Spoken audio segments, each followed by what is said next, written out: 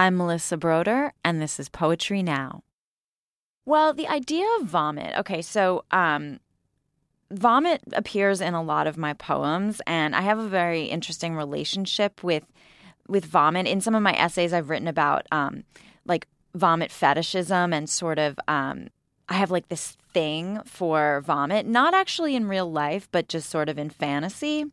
Vomiting, like a sneeze, or like or an orgasm, is something that it can be involuntary. And so there's something very real about it. So in this poem, to vomit is like a return to the real self. Late melt. I had not vomited in so long. Someone put the hex on my true to selfness. Some sorcerer kept me far from my guts. The guts I feared would choke me and make me ashamed of having no wings and drown my own heart. I know how to survive a feeling, but I forgot that I knew it. A manic forgetter froze my meats.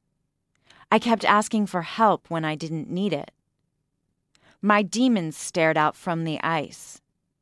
When they finally thawed, they'd been dead all along. And now I am the walking thawed. You survive yourself if you wait long enough, and vomit your guts down your defrosted breast, and bathe in your mess, and say, baby, it's fine. I'm a very tightly wound person. I have like chronic neck and shoulder pain. That's my 2017 special. So when I think about like being frozen, it's like that. Also the idea of being really uptight, really tightly wound. My demons stared out from the ice. When they finally thawed, they'd been dead all along.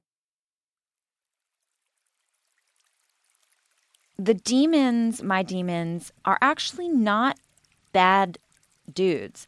I think the demons, for me, are the parts of myself that I've been afraid to accept or embrace. There's like an iciness, there's a coldness and a sense of restraint and painfulness to trying to keep all this shit together. Like keep your demons frozen, make everything look okay. So the idea of a thaw is like, it's another way of saying a letting go. And now I am the walking thawed. You survive yourself if you wait long enough, and vomit your guts down your defrosted breast, and bathe in your mess, and say, baby, it's fine. This poem may come to a lovely, soft, and gentle epiphany of self-love, but that's an epiphanic moment. It's hard to live in the world soft and not controlling. It took a while for it to happen to me, but I did come back in contact with that untapped inner resource again. It happened late, but better late than never. And again, though, likely there will be a freeze.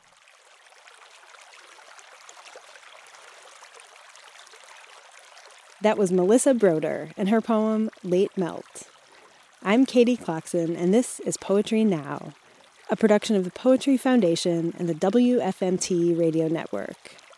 For more about this series, go to poetryfoundation.org/poetrynow.